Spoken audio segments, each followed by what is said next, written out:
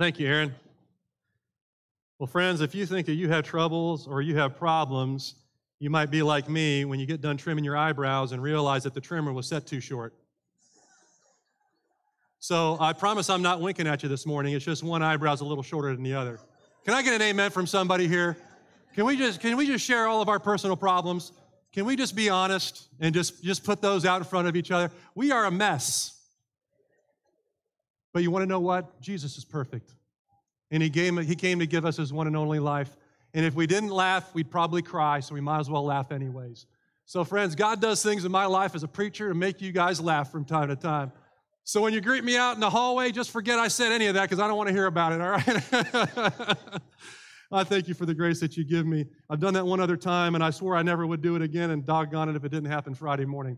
All right, we move on. We move on to our sermon series. It's a real short one. We're going to do week 1 this week, week 2 next week, and we're talking about the Lord of the harvest. The Lord of the harvest. Now, it is harvest season. Now, how do we know that it's harvest season? Well, there's all kinds of signs of life out there for harvest season, and it starts with the fact that there are no leaves on the trees anymore, and it finally got a little bit cold yesterday. Anybody notice any of the flaky white stuff coming down? We don't talk about that stuff in church, but the flaky white stuff was coming down yesterday. It was cold. The heater kicked on a couple times last night. So it's that harvest season. The leaves are off the trees. A lot of people's burn piles are gone now. You can hear gunfire in the distance as hunters are practicing and getting ready for gun week. That's a national holiday around in Southeast Ohio, right? We get off, the schools are closed the Monday after Thanksgiving, right?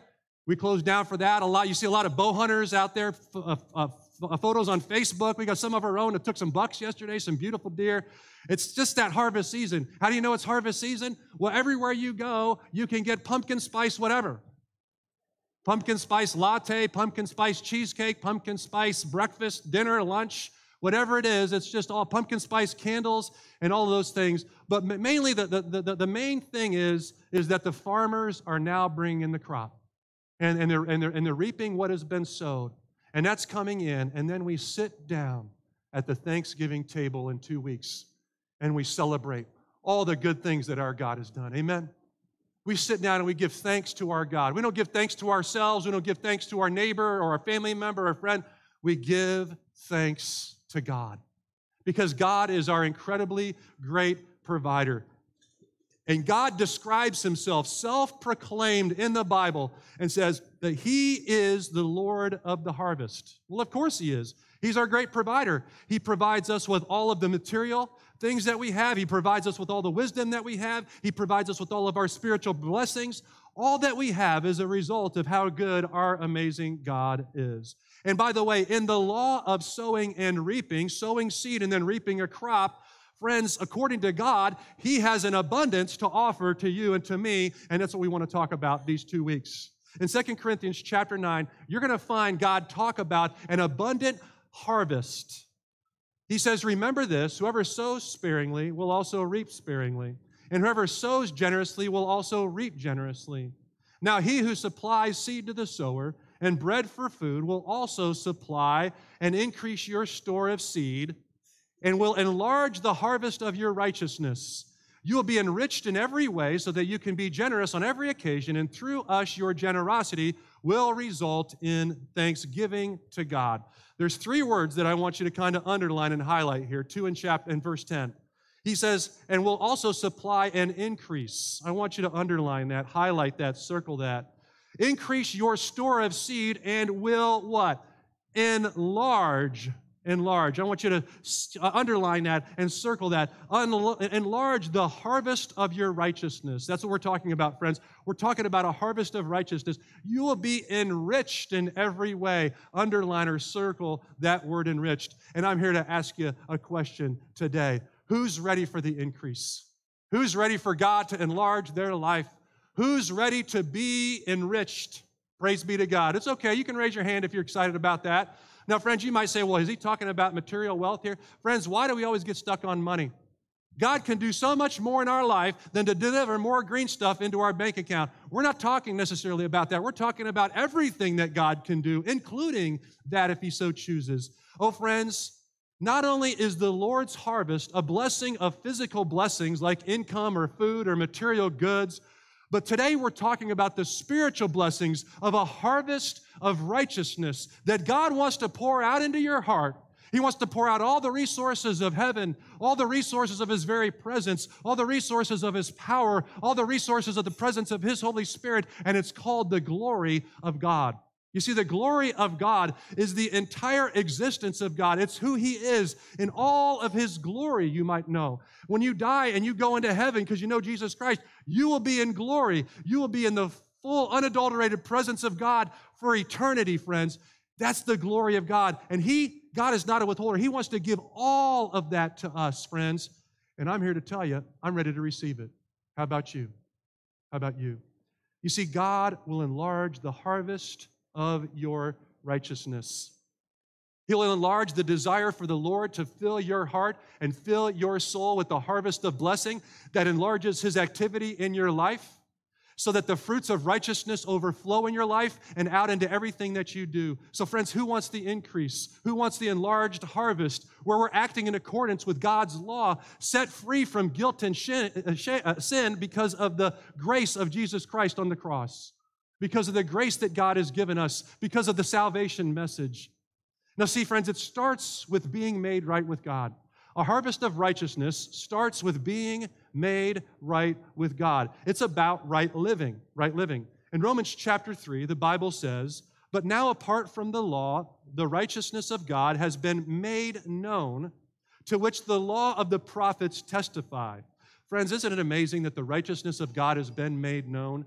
You can know it. I can know it. God does not withhold His wisdom. God is a giver, and not just of material wealth, but of knowledge, wisdom, blessings, all the spiritual blessings of heaven, friends, that has been made known, to which the law and the prophets testify. It's a story that's been told all the way since Genesis, and it'll keep being told all the way through Revelation, and those scriptures are being fulfilled in you and me today, friends. That unchanging Word of God is being fulfilled in you and me until this day and this day forward. Praise be to God. This righteousness is given through faith in Jesus Christ to all who believe. How is the righteousness given? Let me say it again. This righteousness is given through faith in Jesus Christ to all who believe. Are there any other sources of righteousness on this earth? Are there any other sources? Are you a source? Am I a source? Is reading your Bible a source? Is praying a source? Any other activity, anything else under the sun than Jesus Christ Himself? No activity, no religious practice, nothing is the source of righteousness other than the person and work of Jesus Christ.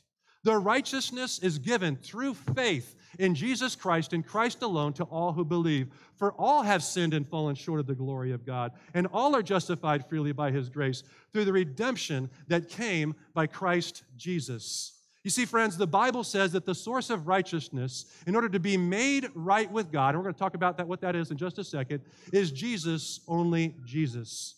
Now, this past week, the United Methodist Church elected 13 bishops. And it's about every 4 years that we elect and nominate bishops. And I just wanted to share with you that the first bishop that was elected in this election cycle has been on record in making a statement that says, we don't need to agree on who Jesus is. We don't need to agree on who Jesus is. Friends, Paul in his word would tell us that that is false doctrine, and that is not good and right doctrine. Friends, we need to know who Jesus is. We need to agree on who Jesus is, because without Jesus at the head of the church, we have no church. Jesus is the head of our church. He is the head of our faith. And friends, we are only justified by Christ, through Christ, His gracious sacrifice on the cross, who paid the penalty for our sin. It is His blood that covers over our sin and His guilt. It is His grace that we've been forgiven by, because, friends, otherwise we're nothing but a bunch of filthy rags. But God took Jesus Christ in His blood, and He took the filthy rags, and He's washed us white as snow. Somebody's going to raise a hand here today and thank God and give Him glory for it. Praise be to God. That's what Jesus is. That's who He is in our life. And when you repent, and when you believe, and when you receive Jesus Christ, He makes you right in the eyes of God. He has these rose-colored glasses, these blood-stained glasses that cover over the eyes of the Father. And so he doesn't see our unrighteousness. He doesn't see our lawlessness. He doesn't see our sinfulness. He doesn't see our brokenness. All he sees is the sacrificial blood of his Son, Jesus Christ. You see, it's Jesus who makes us right in the eyes of the Father. And friends, that's when the harvest begins. This harvest of righteousness, it begins with being justified by Jesus. Justified simply means being made right. Now, before electronic means came along of word processing, you used to have to get a typewriter out. Remember Home Row? My typewriter teacher, she used to cover over. She was mean. She would take tape. She would take tape and cover over the keys, and you had to memorize where all the keys were on that typewriter. And if you made a mistake, there was no such thing as undo. Undo was a bottle of whiteout. Yes, I am 50 years old, friends. I just turned 50 this year. You get the whiteout and you get on there. But I share that with you because you might understand what it means to justify the text left or justify the text to the right. And you would justify. What that means is you were either going to align your document on the left or you were going to align it on the right. And that was justified, right? When Jesus Christ died on the cross and his blood poured out for you and for me, it aligned us with God and made us right in the eyes of God. Only Jesus Christ can do that. Only Jesus Christ can align us with the Father. So friends, the harvest of righteousness begins by owning the fact that only Jesus can make us right with God, and we need to accept him into our life. So to repent and believe and to receive Jesus, you are made right with God. You become the very righteousness of Christ, the Bible says, in the Father's eyes. And the harvest begins with being justified by Jesus, being made right. And then when that harvest begins with that decision, it's right living added to being made right that enlarges the harvest. So it's being made right plus right living that all of a sudden you begin to experience the increase.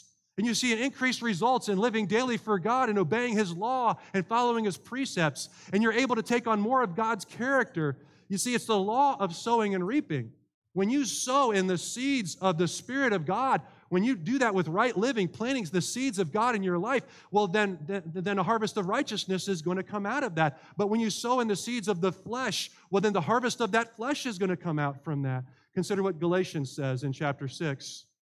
Do not be deceived. God cannot be mocked. A man reaps what he sows. Whoever sows to please their flesh, from the flesh will reap destruction. Whoever sows to please the Spirit, from the Spirit will reap eternal life.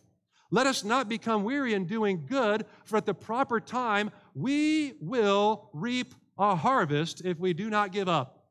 So what God says, according to God's word, is that the harvest is up to us. How we sow is what we're going to reap. And what we sow is how we're going to reap.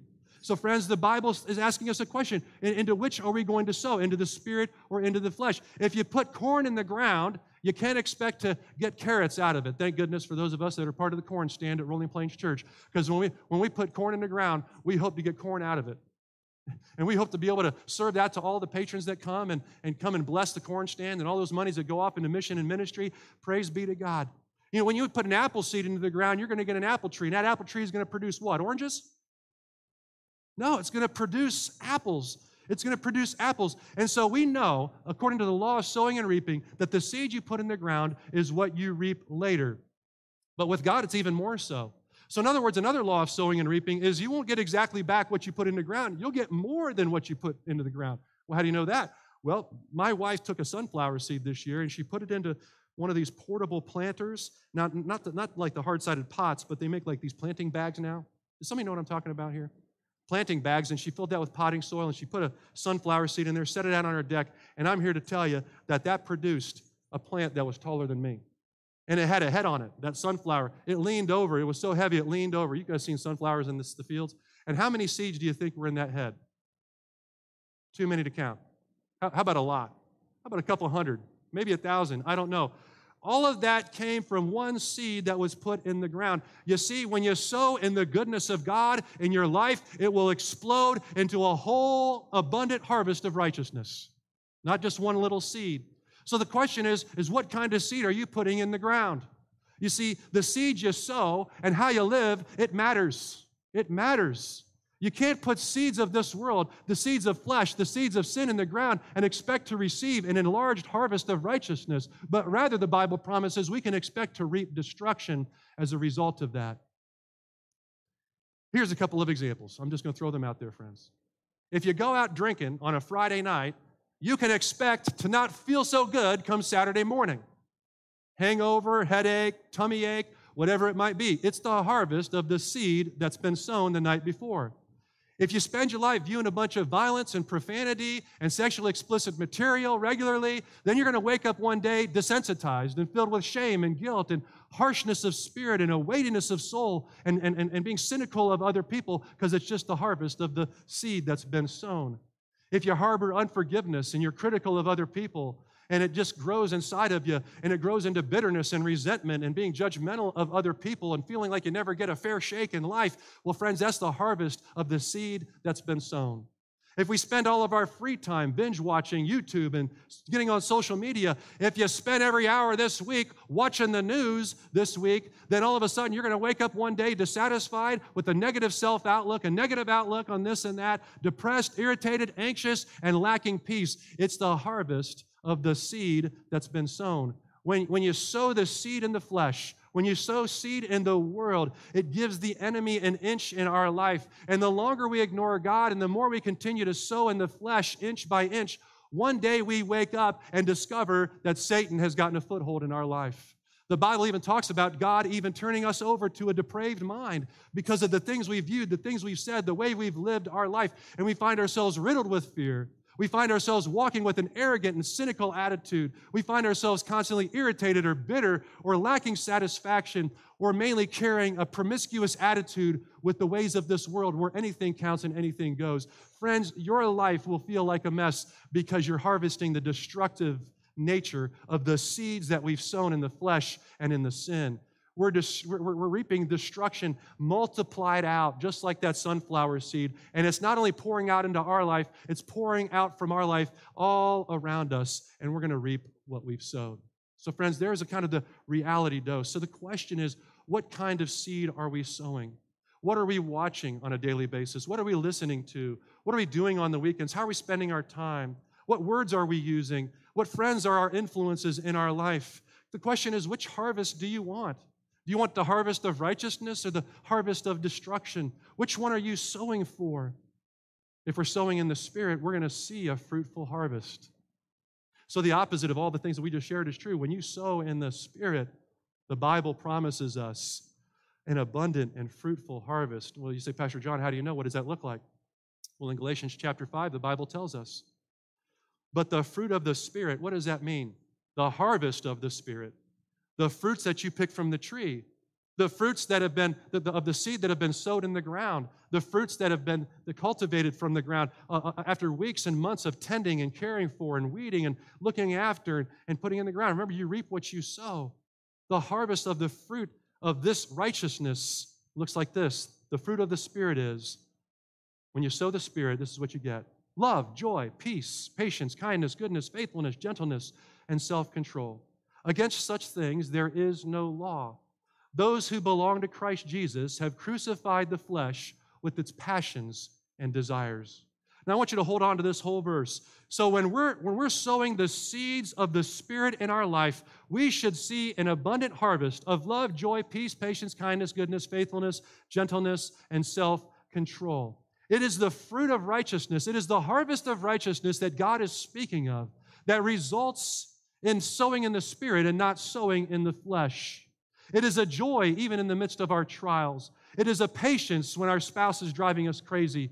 Or when we sow into the seeds of the Spirit, we have this self-control. Even when it feels like we might give in, we might lose it, or we might react in a negative way. Oh, it's the fruits of a faithfulness. And when we're struggling with temptation, it's faithfulness when we're struggling when our friends come calling and say, hey, let's go do this. And you're like, no, I don't think we should do that. Or it's the fruits of kindness where we're living beyond ourselves towards other people. It's the fruit of peace in our heart where we find ourselves free of shame and guilt of sin. It's the fruit of goodness, of the intentions and all that we have and all that we do, that we've sown in the seeds of the goodness of God, and nothing but goodness comes out of our hearts that we want to give to other people around us. And when you sow in the seeds of God's love, well, then the love of Jesus Christ comes out and desires for us to help other people find the love of Jesus Christ. It helps us to like ourselves even more so we can like our neighbor, to love ourselves even more so we can love our neighbors even more. Friends, you can love people according to God's word, but it's hard to like all people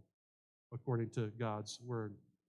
And so, friends, we find ourselves in these places where we desire this increase. Who wants more of that? Who wants more love, more joy, more peace, more patience, more kindness, more goodness? Who wants more faithfulness? Who wants more gentleness and more self-control? I would dare say that's every single one of us. Some of our spouses are saying, yes, I'd wish you deliver more of that into my spouse. I wish you deliver more of that into such and such and so. But friends, it starts with us. How much more of an increase do we want to see of God's righteous living in our life that results in a fruit of righteousness than sow in the Spirit? If that's the case, then we've got to sow in the Spirit.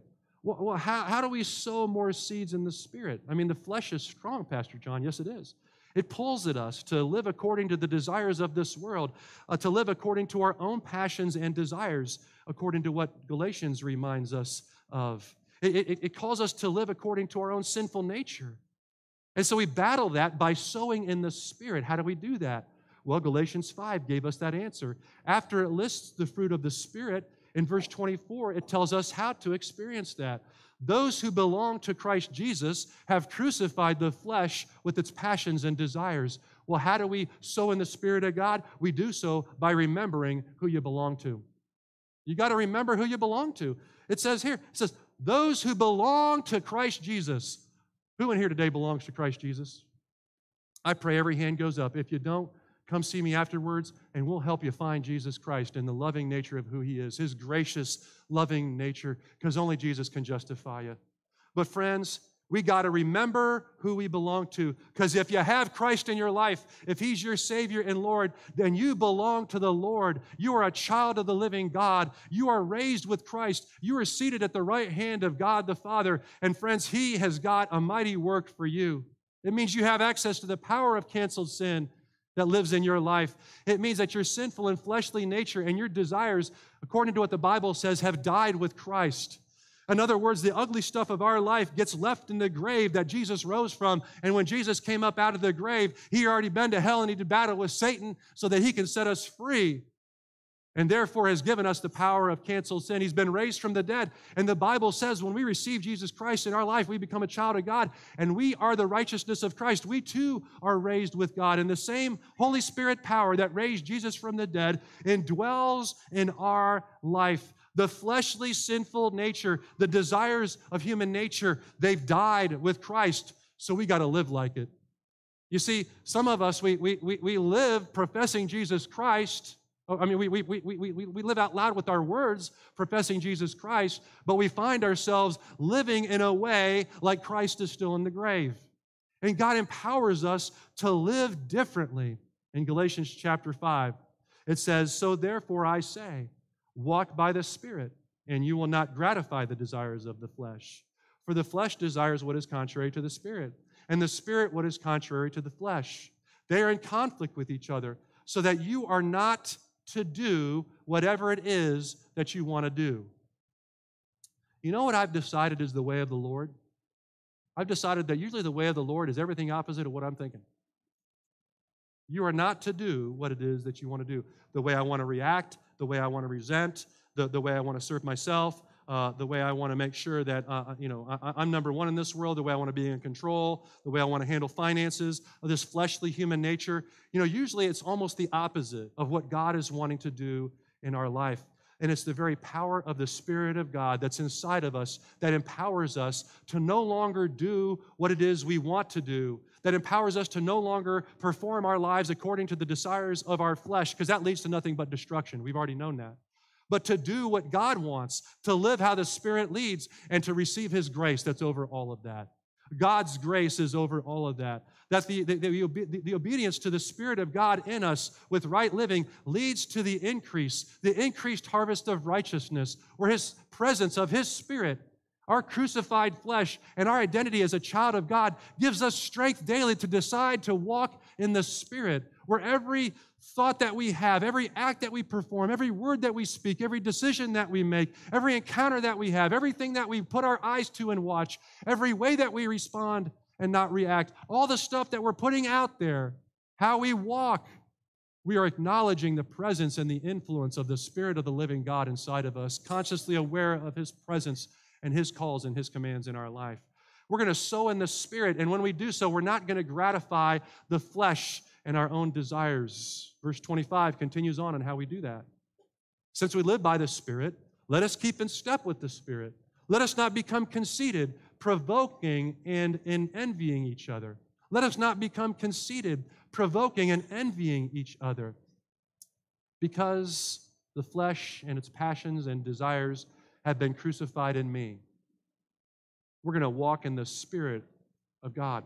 We're going to walk in the power of the Spirit of God. We're going to do what the Spirit says. We're going to follow the Spirit. We're going to go step by step. We're going to step into the footprints of the Spirit of God that has gone out in front of us, and we're going to keep in step with the Spirit. We're going to follow the Spirit's dance moves in our life. When the Spirit has gone out in the sand, we're going to follow the footprints in the sand. When the Spirit's gone out in front of us in the snow, you better believe we're not going to put our feet in a 3-foot snowdrift. We're going to put it in the footprint that's already had a way made for us in the difficult challenges that are in front of us. We're going to keep stepping in the footprints of the Holy Spirit. We're not going to think too highly of ourselves. We're not going to put the focus on ourselves, me, mine, and what I'm coveting. We're not going to be putting the focus on a jealous heart or think poorly of other people according to God's word. No, we're going to keep in step and sow with the Spirit, because it is no longer I who live, but Christ who lives in me. And this does not mean that we're never going to mess up again. Friends, there is the grace of God in Jesus Christ, always available to us. But grace calls us to change and grow and get better. We are going to mess up. We are going to have troubles. We are going to make mistakes. And in doing so, we will constantly lean into the presence of the Holy Spirit and the grace of Jesus Christ to make us better.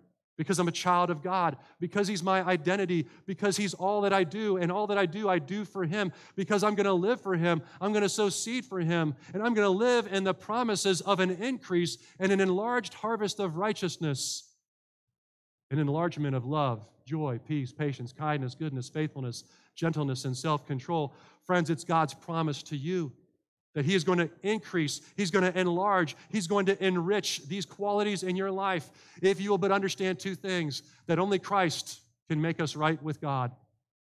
And when you add right living in the presence of the Holy Spirit to being made right with Jesus Christ, oh friends, a whole abundant harvest of righteousness is going to overflow into your life. Who wants the increase? Who wants the enlargement of the harvest and the fruit of the Spirit? Remember who made us right so that we can live right and reap what we've sown. We will reap what we've sown. And so let's sow in the Spirit so we can reap the spiritual fruits of life. You see, friends, we're not going to sow in the flesh, but we're going to daily sow in the Spirit to reap this harvest of righteousness that God has for us. So, friends, here are a couple of action steps for us. Number one, take inventory of the spiritual fruit in your life. Take inventory of the spiritual fruit in your life. You say, well, Pastor John, how do I know where I am with this whole thing? Well, Galatians 5 is a great place to start. When you take an inventory of the spiritual fruit in your life, you start saying, okay, how am I doing with the love thing? How am I doing with the joy thing? How am I doing with the patience thing? How am I doing with the kindness thing?